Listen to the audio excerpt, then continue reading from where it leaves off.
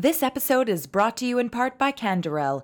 Coming soon, a luxury master-planned condominium community rising at the corner of Bathurst and St. Clair. Situated directly on the subway and streetcar line, a monument of architecture and interior design, a timeless expression of glamour and grace.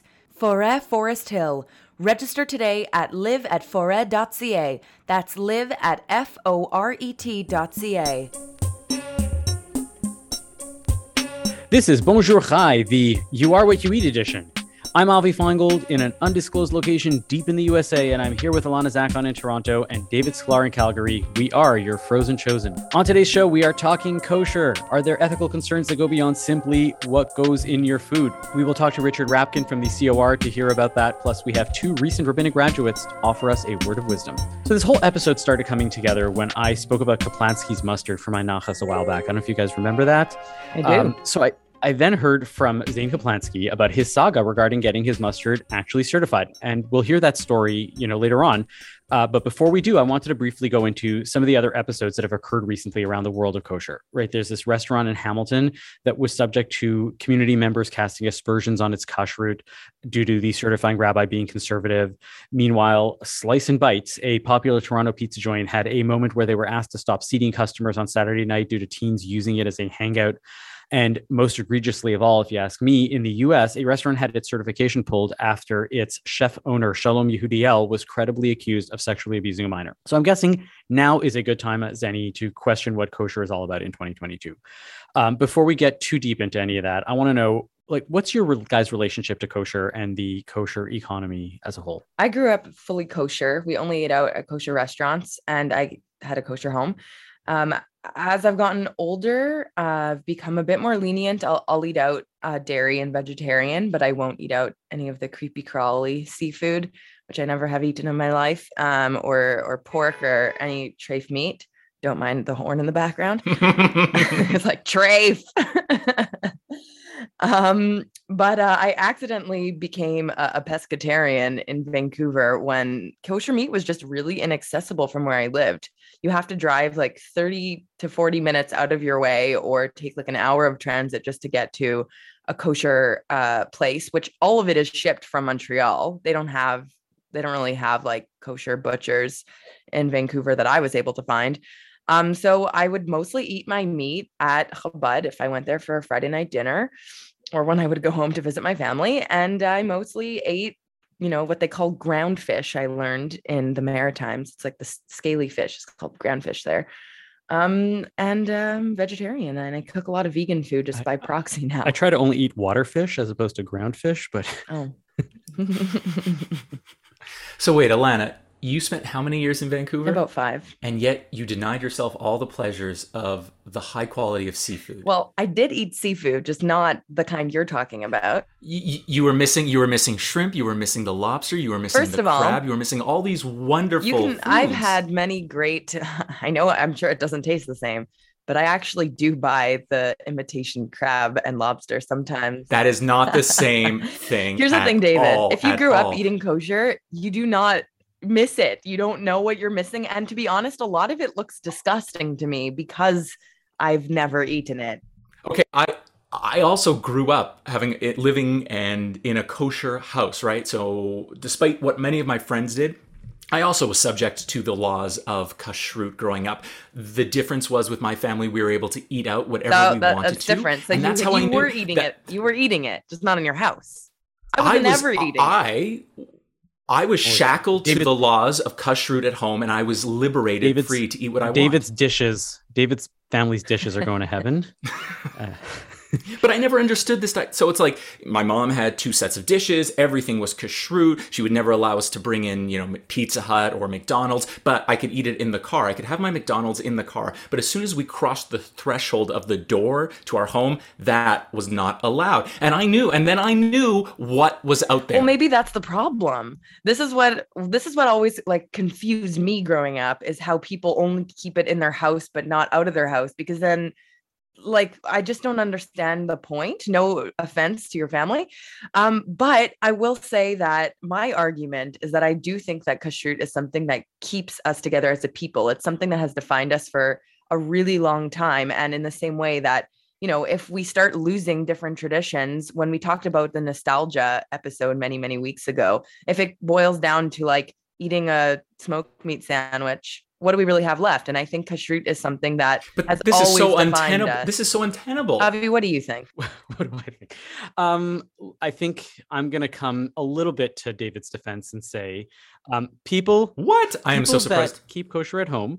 Like I said, I know I was being facetious and saying, oh, yes, your home is going straight to the Garden of Eden, right? To dine with all the other kosher homes, right, in heaven, right? But at some point, there's an awareness that kosher is a thing. You may not feel entirely compelled to do it, but you're trying in some way or fashion to do that. Sure. Right? Why is he any different than you who go and says, well, I eat a dairy out, when you know full well that if it's not being certified, that there's probably something that might be problematic there. You're doing the opposite. Yeah. Anyways. I get very contradictory sometimes because there's like the younger me of the way I grew up, and then there's the me now that's like constantly questioning. It's the title of your memoir, Accidental Pescatarian, a confused life. I think the difference though is that like I'm already eating dairy at home, whether it's like cross-contaminated, that's a whole other story. But like I've never like not eaten shrimp in my house and then gone out and eaten it, know what it's like and wish I could bring it in. Like that never occurred. So I just find it interesting. I'm going to say I have another confession to make, and I am saying this first time it's breaking news, and I think I'm going to upset my mom right now, where I was so opposed to the philosophy. I mean, I would later tonight. I'll be making a shrimp dinner probably, but I was so upset at her arbitrary rules around kashrut law. I would sometimes sneak in non-kosher food to the house and eat it without her knowing. Sorry, Mom. I thought you were going to be like, I rubbed a little bit of Pizza Hut on the plate and I just put it back in the kitchen, like in the sink. So in that sense, I think that everybody does certain things and everybody's aware of things in their own, way of doing things, and everybody follows rules the way that they think it is, right? Not everybody does it. And so David's family was saying, we care about kosher to a certain extent, but not entirely. And therefore we're doing something about it. Right. It was purely traditional. Because what that does is Alana's also right in that food, and I think that this is fundamental to the question that we're talking about today. Food and kosher food is what brings people together, right? We get together over meals, right? Some of the greatest, most memorable experiences we all have are around Shabbat dinners or around the Seder, and it's around food. And people that care about kosher and thinking about kashrut in this way are thinking about food in a way that says we want to be together. We want to be connected, not just around the people at our table, but around our ancestors and the way that they ate and their food ways. So in that sense, Alana, you're absolutely right. And David, you probably are doing something that is related to kosher or Jewish food in your practice today, even, I'm guessing. I bake challah. There you go. So it's something. But I'll actively push back. I'll sort of say, by saying we need to have these kashrut laws and deny ourselves the pleasure that is out there to really enjoy these wonderful food products, I really have to question why we're still doing this thing of 2,000 years. And we think this is going to tie us in as a Jewish people. We are going to say, we're not eating pork, we're not eating shellfish anymore, and this is what defines us as a people. I really have a hard time buying into that. Yeah, I think that you buy into it if it's something that works for you, right? If you buy into it, then it's going to work. And there are many people that don't keep kosher, and that's their prerogative, right? And that's what's going to work for them. But like, I want to get into some of these larger issues, and I want to bring somebody on here who is, able to answer, right? Because we've dealt with kosher in the past. We've all had these discussions, but the issues at hand here today seem to be like going beyond whether shellfish is or should be or should not be, and all of these questions about what's going on. And the questions, the stories that I brought up at the top of the show really are much more about some of these extra well, they're halachic, they're deeply halachic, but they go beyond what's actually dealing with the food. Right. And so we wanted to get into it with the people actually involved in kosher certification. I asked Richard Rapkin if he would join us today. Richard is the managing director of the COR, Canada's largest kosher certification. Richard, welcome to Bonjour Chai. Thank you for having me. So Before we get into some of these stories and some of these issues, which you may not necessarily be able to answer, let's take a step back. What are some of the non-food related reasons why somebody might lose their kosher status? Not paying would be probably one. Obviously we need to run our operations. So if somebody's not able to pay, then we can't provide service. I would say that's the main reason. In general, in general, our policy is to keep the kosher certification as it relates to food. Okay, so we try not to get involved in extraneous things. Obviously, if there are other considerations, sometimes they come to play. I can't think of something offhand, but for example, we can't just say, well, it's only kosher food, keep it there. If, for example, we were asked to certify, I don't know, a Satan worshiping conference, and they were going to say we're going to have the kosher brisket just before we do the child sacrifice, I would probably say that we were not going to provide certification to that event. But would you, for example, if you were certifying Shalom Yehudiel's establishment, right, would you pull certification if somebody was credibly accused of sexually assaulting a minor?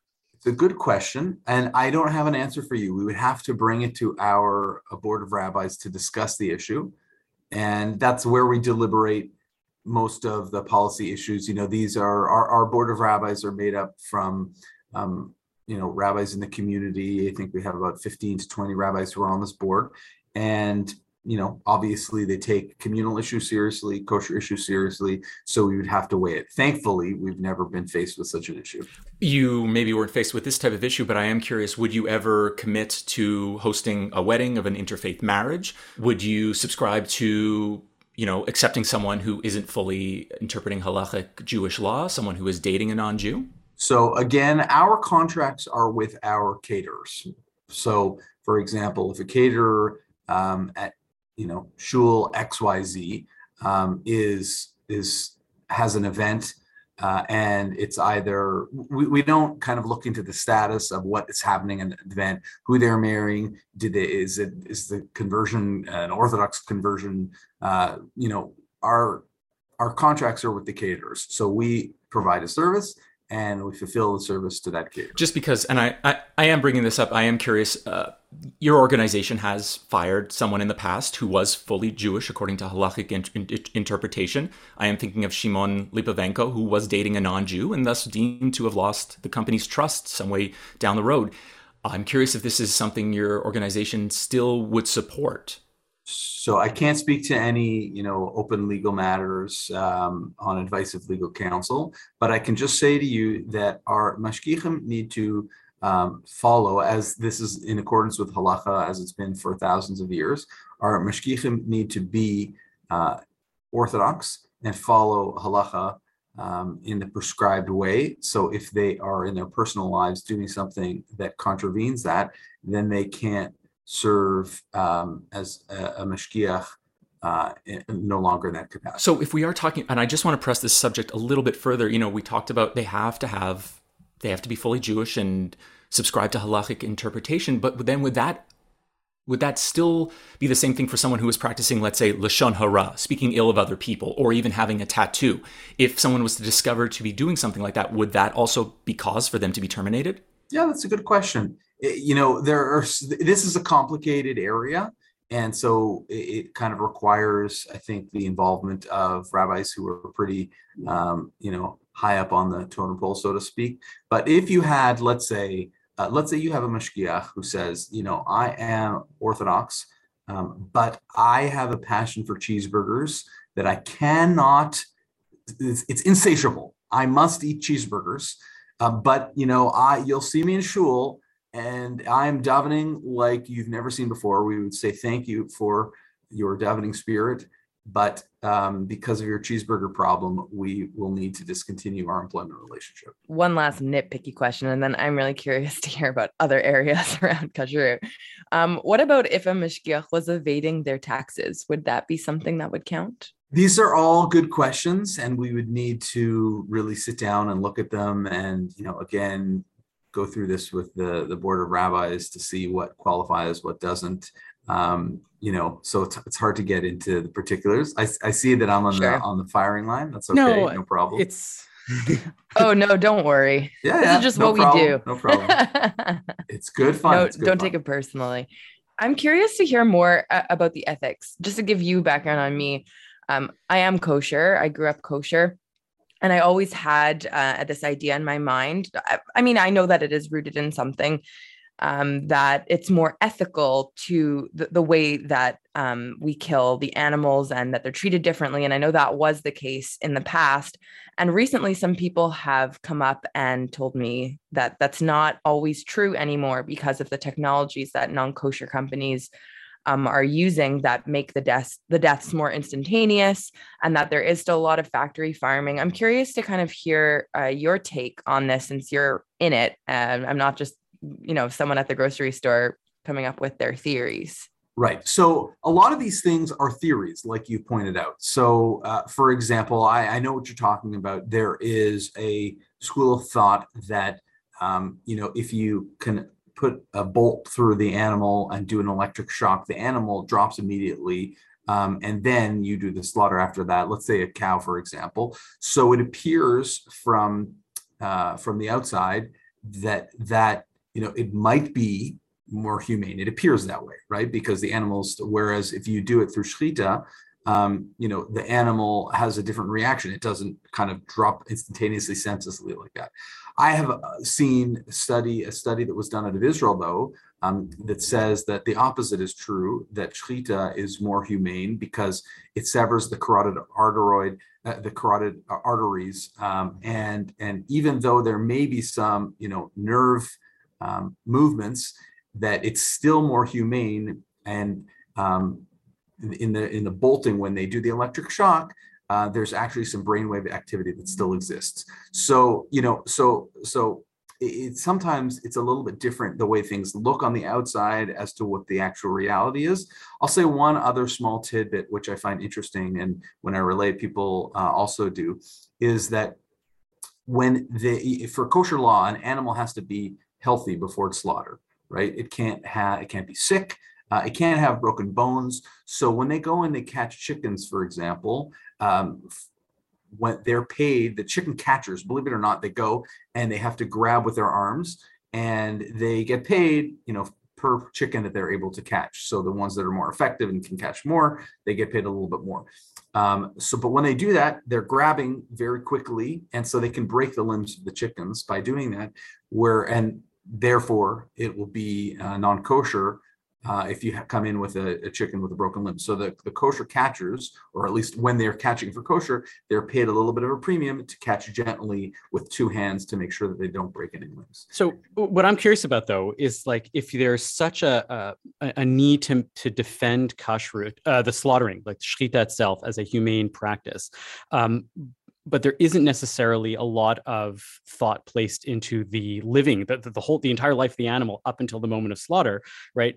You're going to come and tell me, I have a feeling, maybe I'm wrong, that we don't really look at what's going on with the life of the animal, like in a concentrated feeding operation, in the way in which it was raised, how it got to the moment of slaughter. You're going to say, well, that's not necessarily our concern. As long as the animal is delivered to us healthy, we are going to slaughter it.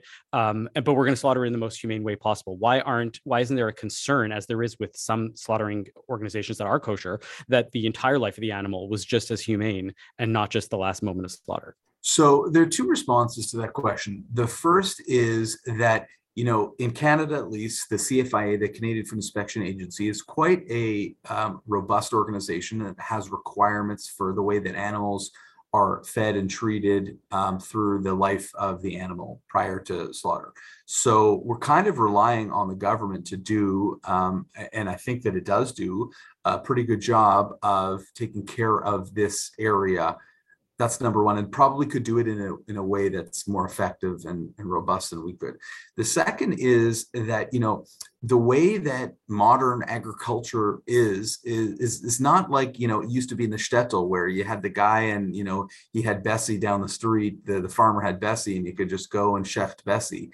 This is, totally different environment where you have farms that are located in different areas and they're mass producing animals and there's transport involved. And, the expertise that we have just is not able to take control over each step in the supply chain. And frankly, if there was an attempt made to do that, I don't even know how we would do it. If you're talking about one of the things that I often hear is the cost of kosher food is very expensive. I think that that's more limited to meat and what have you, not, Kellogg's cornflakes. But even still, that would be an astronomical increase in the cost of kosher food if you had to create some sort of alternate environment to slaughter animals. Forgive me, but it sounds like you're putting a dollar value on the humaneness of the way in which you're raising an animal, right? You're saying, well, kosher consumers don't want to pay a certain amount, so we're willing to rely on a more concentrated feeding place, right? Grow and Behold, for example, in the U.S. does a lot of ethical animal slaughter where they're very, transparent about how these animals are raised and how they're slaughtered. They do charge a lot more money. But the nature of it is people eat less meat. And to be fair, if you're talking about the shtetl, people weren't eating nearly as much meat as they were, now. And we weren't huge carnivores. We were eating what we could eat, right? And so you did what you could. And nowadays, people have this desire to eat meat. And so we say, well, we want to keep the prices down. And so we're willing to rely on the government. When there's plenty of times when you don't rely on the government necessarily for certification, you go in and say, well, we want to make sure that we do this, right? That's the whole nature behind Chalav Yisrael, right? Which I'm not saying that the COR exclusively does Chalav Yisrael, but the whole reasoning behind it is to say, well, we don't trust the government that milk is going to be exclusively coming from cows. So we're going to have the rabbis come in and inspect it. So maybe we shouldn't trust the government to check these things because we care about these extra halachic, and they're not extra halachic, they're extra food related, but they're just as halachic to make sure that the animal is treated nicely or fairly. So the cost argument that I raised was actually a tertiary argument. And to be fair, the cost argument, if you going by what you said before, which is we care about the food and we don't want to deal with the other issues, you should say, listen, this is what the cost of making kosher food is. And I'm sorry to the consumer, but it's not really our concern to make sure that the food is as cheap as possible. Yeah. Okay. So I think we're fixating on the cost issue, which was really a tertiary thing that I said just at the end. I said that the CFIA really in Canada are the experts and we're relying on them. We rely on them in a number of instances. What you raised was actually an interesting analogy for milk, why milk is kosher, right, is that we do rely on the governmental authorities. So that's an example of where we also do rely on government authorities. So in general, that's their expertise. It's not our expertise. So we leave it in their capable hands. And also, frankly, I think it might sound to, it sounds to me that the argument that you're making is somewhat exclusive, meaning it's, you're saying, well, the cost of kosher food should be whatever it is. And even if it costs $1,000 for brisket, hey, you guys should pay for it. But, the people that I talk to who are having an issue with the cost of kosher food, that to them is an extremely insensitive argument. So I think there are probably two sides of the coin on this. One way I'm just jumping in and thinking, is there a way to team up with these food safety organizations? Because we now know that, merely inspecting a piece of carcass for any type of blemish or disease, it does not protect the consumer at the end from a potentially infectious food. Has your company ever thought about looking into these technological advances as a way, right, in the short term, it might raise the cost, but then in the long term, it will lower the cost to detect bacteria? Because we now know that merely inspecting chicken or poultry or any type of meat, we can still have some sort of disease. And I'm thinking about the consumer to avoid any harm to these food products. Is there any way of doing that to really make sure that the consumer is safe at the end? I don't know. Is there an issue of, extreme consumer unsafety with chicken or beef? Like I don't read, just before our interview, I was reading the paper, so I'm pretty up to date on reading the newspaper. I don't read on a regular basis massive issues in Canada, at least. That's my area of expertise. I don't. I think I was thinking about the US, where, in 2003, there was a study done. There was about 200 raw chickens sold in the New York metropolitan area. And they sort of devised it into 4 different categories, one being conventional, one being organic, one raised without antibiotics, and one kosher. And the study sort of came to the conclusion that kosher was less safe than any of the conventional type of raising of chickens. And they sort of said anything done, there was an increase in evidence of antibiotic resistant E. coli in some of the kosher chickens, because rather than just looking at the chicken, you have to actually get down to the heart of it and inspect it, which, to my understanding, and maybe I'm wrong, is a kosher inspection actually doing any of that? Are they actually going deep down into and taking a deep dive to sort of see, is there any type of bacteria in the actual animal? Yeah, again, I'm sorry if I'm an uninteresting guest, but I'm just going to go back to what I said previously, which is that the CFIA is really a great organization. They know what they're doing, and our expertise is not in food safety, looking at listeria or other things like that. So we rely on the governmental agencies for that. I do want to get more back to the issue of halacha and Judaism and things like that, and so these larger ethical issues, right? Because I think that this is where the slice and bites issue it started percolating in the past couple of weeks, and I know that the CR doesn't have anything to do with it, but clearly there is some sort of concern, right, within the Jewish community that the way because eating is about community, right? Food, you guys are, I don't know if you think about yourselves as this way, but you are a convener of a community, right? People can get together over food. People get together as Jews, because they're eating, whether it's in a restaurant or at home, and you guys facilitate that. And, there was a push with Slice and Bites, not from you guys, but from other rabbis within the community to sort of say, well, we want to keep things a little more modest. We don't want to have boys and girls or young men and young women hanging out on a Saturday night. So we're going to take away the kosher. We're going to take away the ability to eat. The kosherness is absolutely kosher. But there's clearly some conflation always between what happens with one is eating and what is happening and like the eating itself, right? And first of all, I find it really shocking that you won't automatically, if somebody is a sex offender, right, rescind their hashgacha, right?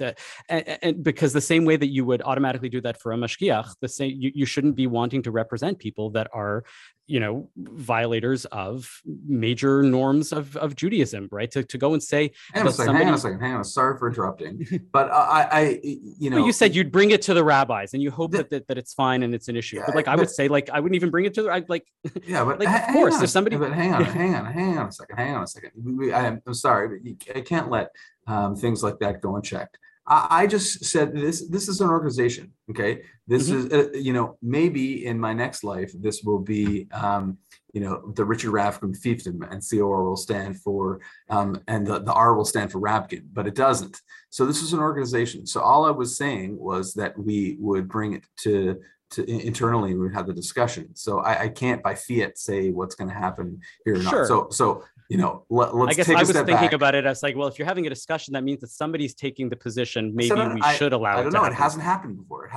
Yeah. Well, it's happened in the States. So we have to be ready. Let's hope it never happens. Let's hope it never happens here. But if it would happen, I don't know, because it's never happened. So we have to have a discussion internally, and it's not my job to make on the CJN podcast. I know this late breaking news. You're right. You're 100% right. But let me ask you this. Have there been instances where you've had these discussions and you've removed somebody's hashgacha for something that is, not purely food related, or have you had these discussions and allowed them to stay?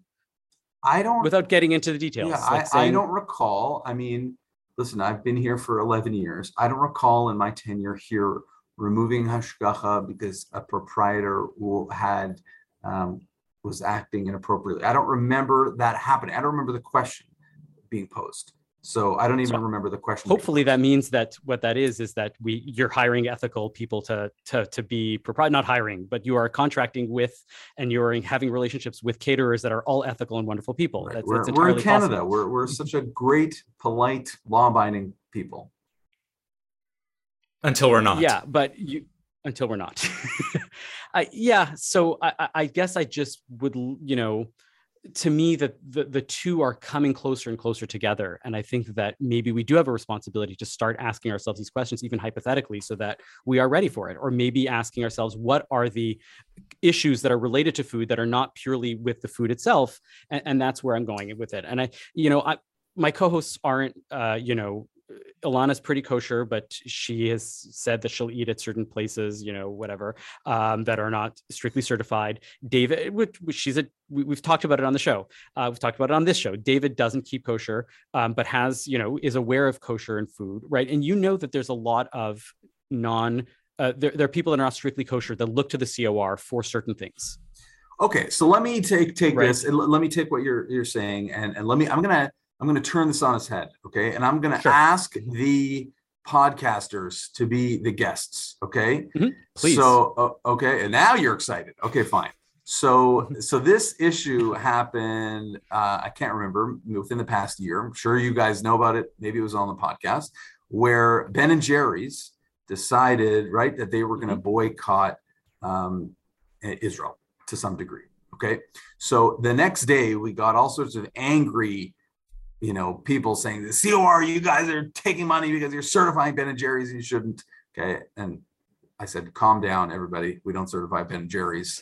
Okay. And so all these demands to revoke the COR, revoking Hashgacha, everybody just take a deep breath. We have nothing to do with it. But now I'm going to turn the question over to you. You guys are the Board of Rabbis. What do you say? Do you say, boycotting Israel is unacceptable. We are not participating in this, and we're going to remove our certification.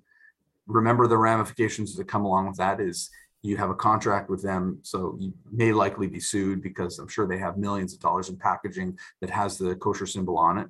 And also now a lot of people who keep kosher are not going to be eating kosher because of Ben Jerry's. And then also could be the next time around when there's a political issue, they say, oh yeah, you guys revoked kosher certification for that. Well, we want you to revoke for this. And everybody's cause is going to say, well, we don't like this. We don't like that. We don't like this. We don't like that. We want you to get on board on our boycott.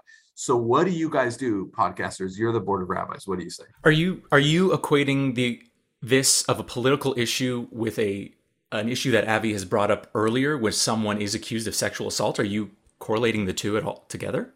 No, I'm trying to have a different discussion because, as I said before, I cannot opine on it. And so I'm trying to make this an interesting show. I'm curious to hear Avi's take, since he is an actual rabbi. Well, no, I want to hear you guys on the Board of Rabbis. I definitely want to hear you guys before I get in on this. David, why don't you go for it? I'm still formulating my thoughts. I'm just curious because you said you were not actually certifying them at all. So then what role are you playing if you are not certifying Ben and Jerry's? This is a hypothetical question because you guys are asking me hypothetical questions. So I'm going to ask you. Because it is a great question. No, I think it's a great question. I think that one's really tricky, and I think it's because real. There's a lot of different opinions within the Jewish community. And while, let's say in Toronto, for sure, the vast majority of Jews do support Israel, there are also some Jews who don't and actually would want it to be boycotted. I'm not one of those people, but I think that it becomes more nuanced when it's not just like streamlined. But I guess it depends on, even in the more religious communities too, if there are certain sects of Chassids who might not want to support that, or anyway, it becomes more complex. I can't, to be honest, right now, I'm feeling stumped because it's not black and white. So look, I think that you're right in that these questions should be debated. I think that it depends on what the position of the COR is vis-a-vis Israel, right? And if the COR was staunchly, Zionist, they might be entirely valid by going and saying, we are going to it's not up to us to remove Ben and Jerry's certification, but going forward, we're not saying that it's not kosher, but we are not going to allow it as part of our establishment.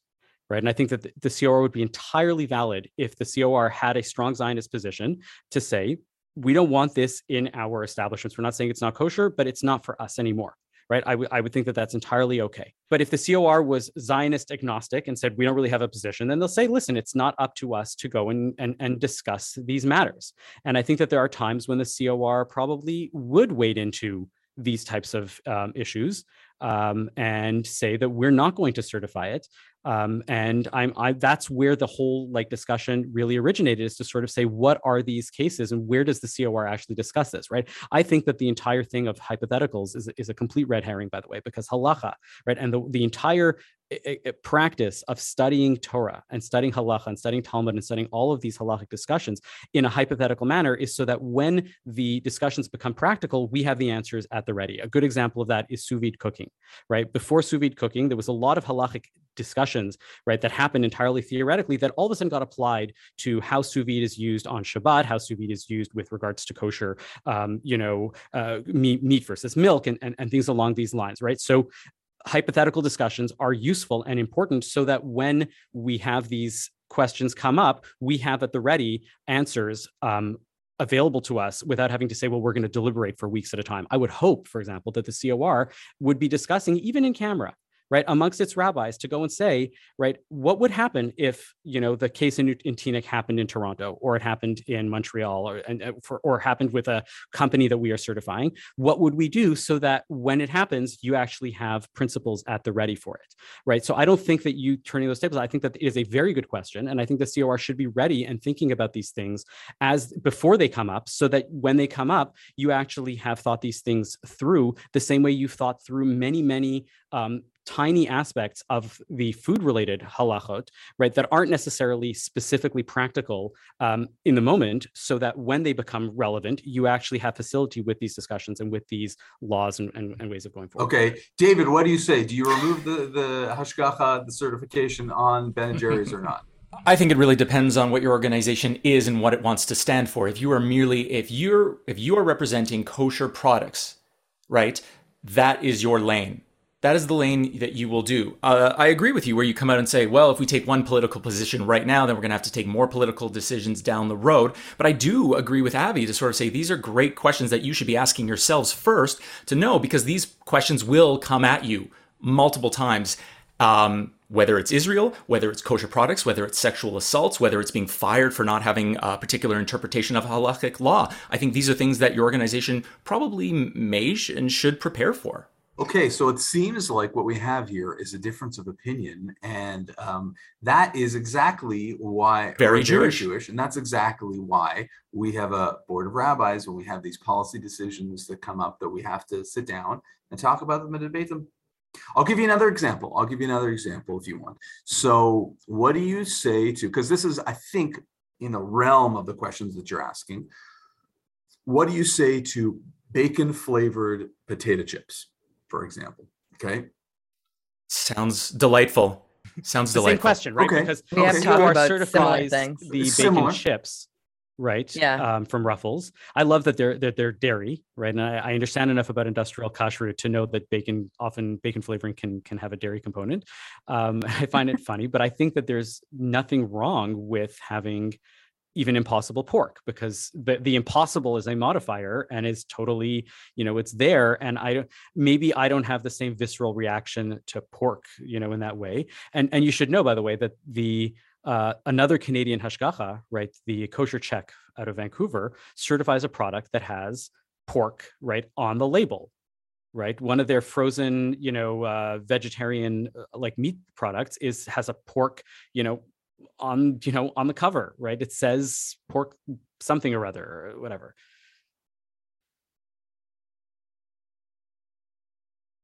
We talked about this when the Impossible Pork came out, and for me, I actually always found it very strange that even the fake versions had like certifications on them. I think it's different when you're eating something like fake shrimp. When you've had that at a kosher sushi restaurants, it clearly isn't shrimp. Like you can see that it looks different. Whereas something like, I don't know why, but for me, seeing pig related things does actually viscerally make me kind of a bit, I don't know, it rubs me a little bit the wrong way to see like a bacon flavored chip and have the symbol on it. And I don't know if I have like a huge enough problem that I feel like it needs to come off, but I do find it questionable. And I don't know that it needs to be there. Like, why are we going out of our way to have this flavor chip? Like, we can have all the other flavors. Because bacon tastes wonderful. That's the reason why. Well, I think you're the only one on this call that has this opinion, David. So what was the COR's deliberations around this, just out of curiosity? Yeah, so this is, I think, in also the realm of what you're talking about, which is decisions that are non-strictly is it kosher or non-kosher, but is a policy.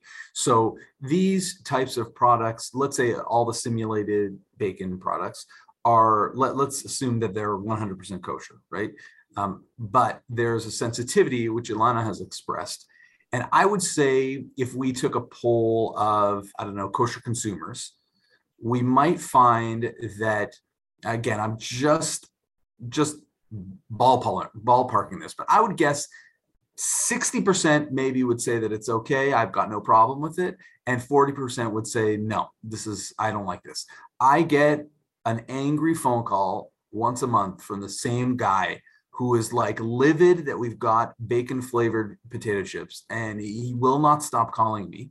And this is not an invitation to other people to call me to complain. I was going to say, if he misses a month, I'll call. I'll just so you can get the regularity. Right. Okay. So there are people who are livid and upset that this just kind of like Ilana expressed. And so the way we've sliced it is that if there is some indication that this is simulated, flavored, vegetarian, something like that on the label, then we go ahead with it. So it'll say, somewhere bacon flavored, simulated, some sort of indication that it is. But if there were to be pork chips, it might be more without any indication that it's simulated, flavored, nothing. It just said pork chips, and you have to look, and there's a COR on it. We might have an issue with it. Again, we haven't had that. Each time it's been, the people who manufacture the products also want an indication to people who are vegetarian or others, or kosher consumers who know that, oh yeah, this isn't real. Is this an invitation to the Impossible Company to contact the COR, because Impossible is enough of a modifier that you will actually do the pork, even though other people won't? I don't know. We'd have to bring it to the Board of Rabbis, and it's not an invitation. Of course. Just one last thing, because based on what you were saying there in terms of like public perception, public discourse and discussion, does that mean that if there was enough of a demand, and not in a outcry and we demand and you guys are horrible people for not thinking about this, but if there was a reasonable enough demand from the majority of kosher consumers to say, we actually care about the larger ethical considerations around kashrut. Let's say, to use the animals for example, we will gladly pay, if there was enough of a demand from the kosher world, to say we will gladly pay double for our meat, but we want it to be raised in as ethical and humane a way as possible. Will you make that your standard? Would that be a consideration that the COR would actually take into consideration? So this would have to come from the ground up, and it would have to come from, it would have That's to all come I'm saying. Also, right? It would have to It's not a call to you. I'm saying that if you say yes, then to me, the call then becomes on the kosher consumers who care about this to say, we should be asking for this more. And if you're not doing it, it's because the demand isn't there. Right. I just want to finish my thought here. It would have to come from the ground up, and it would have to come as a market-based solution. What I mean is that the consumers would then have to speak to I guess the retailers, and the retailers would then speak to the manufacturers and say, hey, you know what, there's a lot of people who want this. And then the people who are in the meat processing business would say, okay, you know what, let's source it. Let's do it in this way. And of course, we would give certification for something like this. So if a lot more people were buying Tiferet, for example, then Marvid would start changing their tune and be going along with Tiferet's practices. Right. But I don't know their business at all, but I'm going to assume that Tiferet is a fraction of percent of Marvid's business. Probably true. So that's what I'm trying to get at, is that if many more people were doing it and they were selling out constantly, Marvid would go and say, hey, this is important, right? We should open up a segment devoted to this. Right. Okay. Interesting. Well, this has been most enlightening. Richard, thank you for coming on. If you ever want to discuss kosher again with the Canadian world, feel free to come on to Bonjour Chai. And if we have any other questions, I'm sure we'll reach out to you again. Thank you, guys. I hope you enjoyed your position as being the Board of Rabbis just for a day. It was lovely. Thank you for the honor. Pleasure. Take care. Excellent. You can find links to what we spoke about in the show notes. You can email us, of course, as always, at bonjour@thecjn.ca to let us know what you thought. Yeah.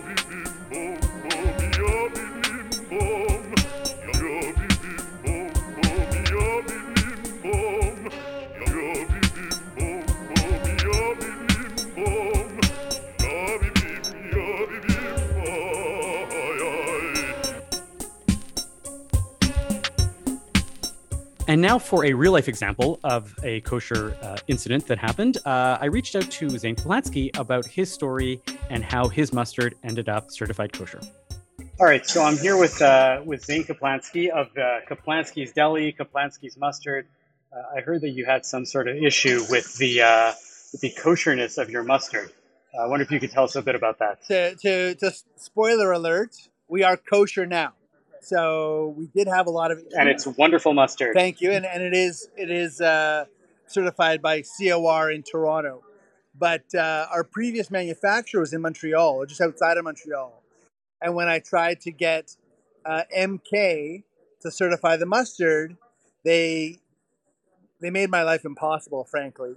And this was just the latest in a string of disappointments, to put it mildly, with the world of kosher. I mean, it's a generational issue that I have, but that's a story for another time. But MK basically wanted me to disavow my own name. And there is no way on God's good earth that I would ever do that. So what did they actually want you to do in order to be kosher from the MK?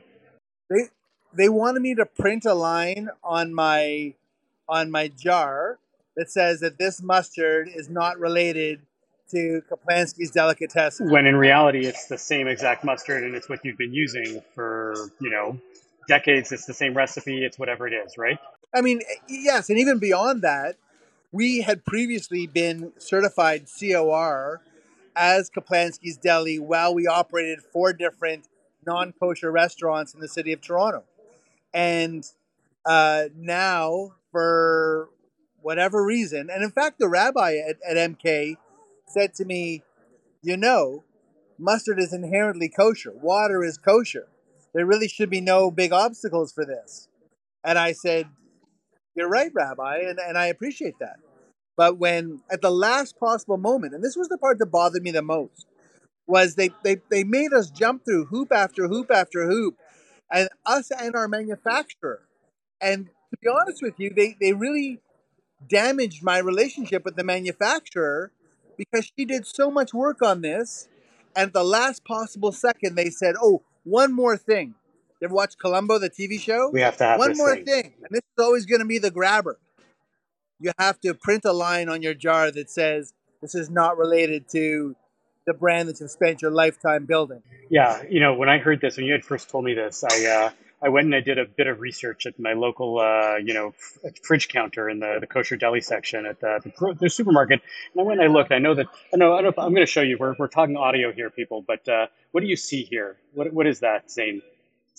That's Moishes. It's a pickle jar from Moishes Pickles. Now, Moishes actually doesn't even exist anymore. I don't know if you'll be able to see this over the screen, but there's an MK on it, and underneath it says, I don't know if you can read that. You read that for our customers. The kosher of this product is not applied to the restaurant. Yeah, so that's exactly what the MK does. But I went to buy, right next to it was Nathan's Pickles, right? And Nathan's is not a kosher establishment in New York City, and the OU just has a regular OU on it. So clearly this is some kosher organizations have this policy and others don't, but there's no uniformity in terms of these types of labelings. And to me, when somebody goes and says, we want to dissociate what's going on with the product with what's going on with the individual, sometimes you are Kaplansky. To be able to say that your deli is not you, or the kosherness and they're totally separate things, I can see why it can be really, really difficult. The COR never gave you an issue with this, and was there any discussion about this? Was there any point where you were saying?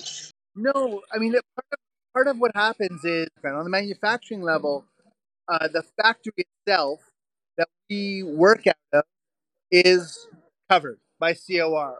And so they get audited, they get visited, and they gain the license. In the case of the facility in Marieville, Quebec, that I was previously working with, because they aren't a license holder, and I would have to get my run of mustard supervised, I would have to pay a lot of money to do that, and I was willing to do that because enough people have asked me to have a kosher brand. Yeah. And even despite all of my past, all of my history, and all of the backstory, I mean, you know the story. The kosher authority ruined my great-grandfather's life. and I'm named for him. And I was still willing to do it. And at the last minute, after all of the work, hours and hours and hours by me and the manufacturer, they pull out this, oh yeah, just one last thing. We have to get all of the labels reprinted now? That's what you're asking us to do? And you're asking us to basically, again, disavow the brand that I've worked so hard to build. It was unconscionable. Well, thanks for sharing the story. People should go and buy Kaplansky's mustard. It's the one with the horses and the little radishes on it. Have the horseradish, and the retro one has got the little cassettes. No horses were used in the manufacturing of my mustard. They're vegan. All of my mustards are vegan. I'm surprised they didn't tell you. I'm surprised they didn't make you say that there's no actual horse on the in the product, and that's it. Well, good luck. Go to Kaplansky's if you don't keep kosher. But if you do keep kosher, buy Kaplansky's mustard. Thanks. Good luck.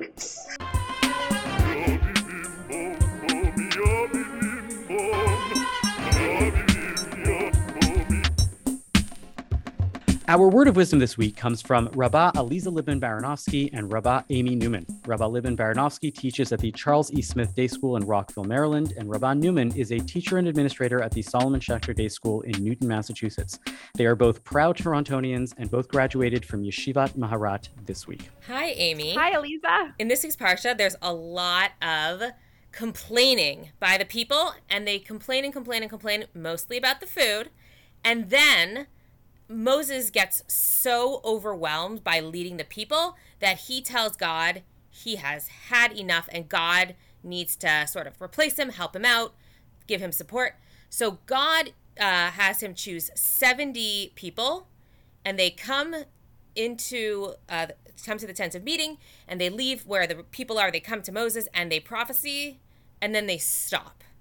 And then immediately thereafter, there's these two other guys, Eldad and Medad, and they are prophesizing in the camp. They didn't come down with everyone else. They're like out with the people. And Joshua really doesn't like this. He says, Moshe, you've got to lock these people up. And Moshe responds, don't lock them up. Like, everyone should be prophesizing, and God should give his spirit to everyone. And I wonder if you have any thoughts about why Joshua felt that way, and if you sympathize with Joshua in any way when he said, lock them up. So I really, I empathize so much. I relate so much to Moshe in this whole episode as both a mom of young children and as a middle school teacher.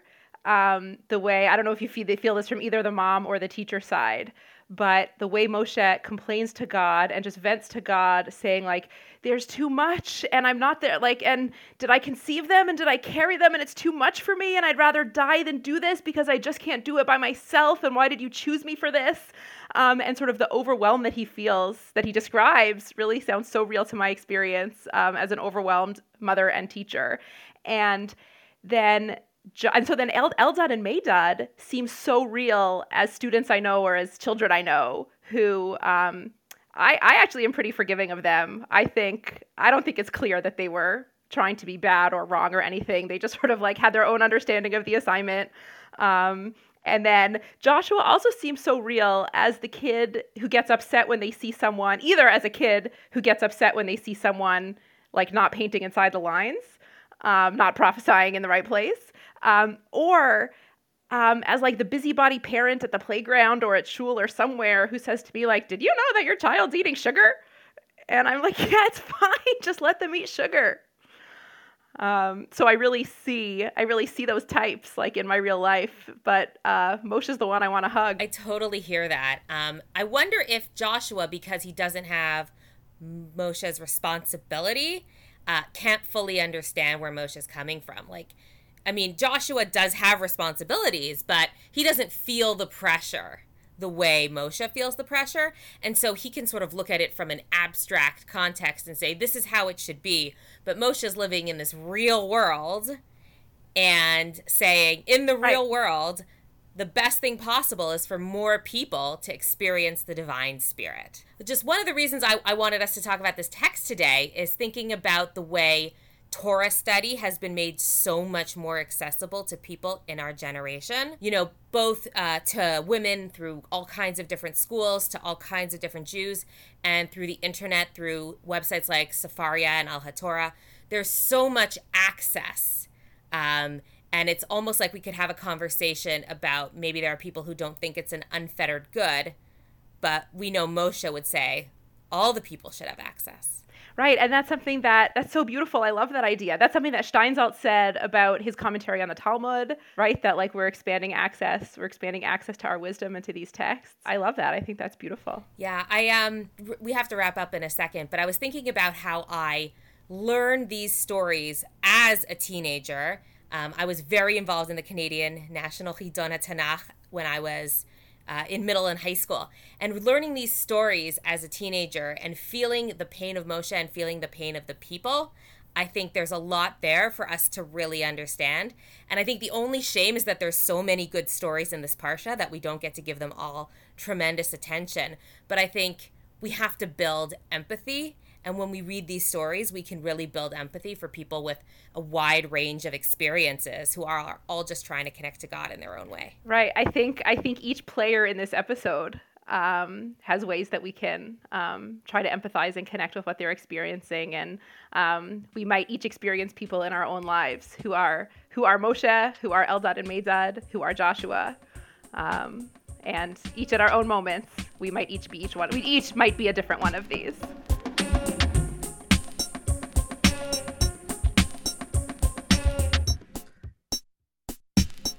And now time for our nachas, that thing that makes us feel good something happened over the past week. Alana, what's your nachas of the week? So I don't know if you watched the Tonys, but there was a great moment where Billy Crystal scatted in Yiddish, and it is very entertaining. He makes an apology to Ella Fitzgerald if she's listening, that maybe his scatting is not up to par, and then launches into it and then includes the audience, and they have to do a call and response in Yiddish, and everyone, he's like, watch the spit because of all the chus. It's quite fun. We can maybe Can you give us a little rendition?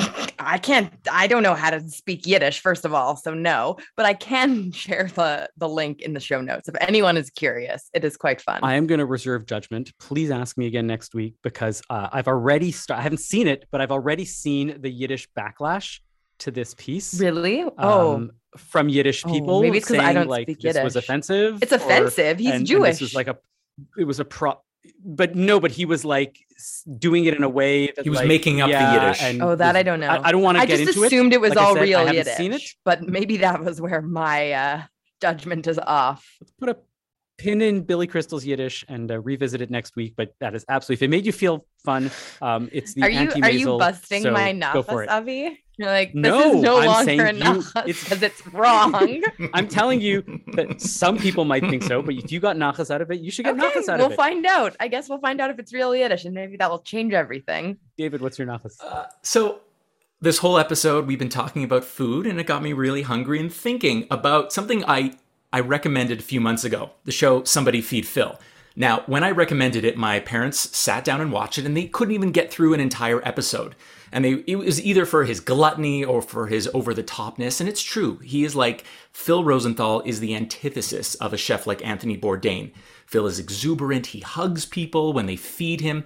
And at first, while it bothered me, he grows on you, his charm, his joyfulness, his obsession with eating pig at nearly every single meal. And I find that this is so wonderful because this show is so Jewy, right? It is filled with Jewish history, with Holocaust stories from his father, from old Borscht Belt humor. Phil just oozes Judaism, and yet that man cannot go a meal, a breakfast, lunch, or a dinner without tearing into some treif. And these things, these two very diametrically opposed things, go hand in hand so well for this show. So for anyone who's tried to watch it like my folks, I really say give it a season, and you will fall in love with Phil Rosenthal. Phil Rosenthal. He oozes Judaism and he uses lard. That's a disgusting image. The best of us do. I too am going to do a food-based nachas. But again, you see, Alana, this is a great nachas, but somebody else is going to say, I didn't like it. and it's totally valid because I had an awesome time. I'm in Providence, Rhode Island right now. I'm doing some rabbinic work. I'm actually doing some conversions. Providence is the home of Lighthouse Kosher, which has had its share of, let me tell you, kosher drama. And if you we'll talk about this offline sometime, or Google it and you'll figure it out. But I went to this place, Plant City in Providence, which is certified kosher by my friend, Rabbi Barry Dollinger. And it was awesome. They have three different place like restaurants within one like space. They have an Italian place. They have American like burgers and fries, burgers and so like Jewish. chicken and stuff. And they have Mexican. No, it is entirely Mexican. meant for Mexican, yeah, so that's new. It's not sushi. But it's not a Jewish place. It's actually open on Shabbat, but it's certified kosher. It's entirely vegan. So they do Italian pasta, pizzas, stuff like that. They do chicken and burgers, and then they do Mexican, and then they have a bakery and then a cocktail bar, like a speakeasy cocktail bar. All of these places are certified kosher. They're not owned by a Jewish person, so you can be open on Shabbat. Oh, and they're all entirely plant-based. And it was all wonderful. I had like chicken and waffles, and it was so good, with like a chili cheese fries, like as a side. Do I need to go to Rhode Island now?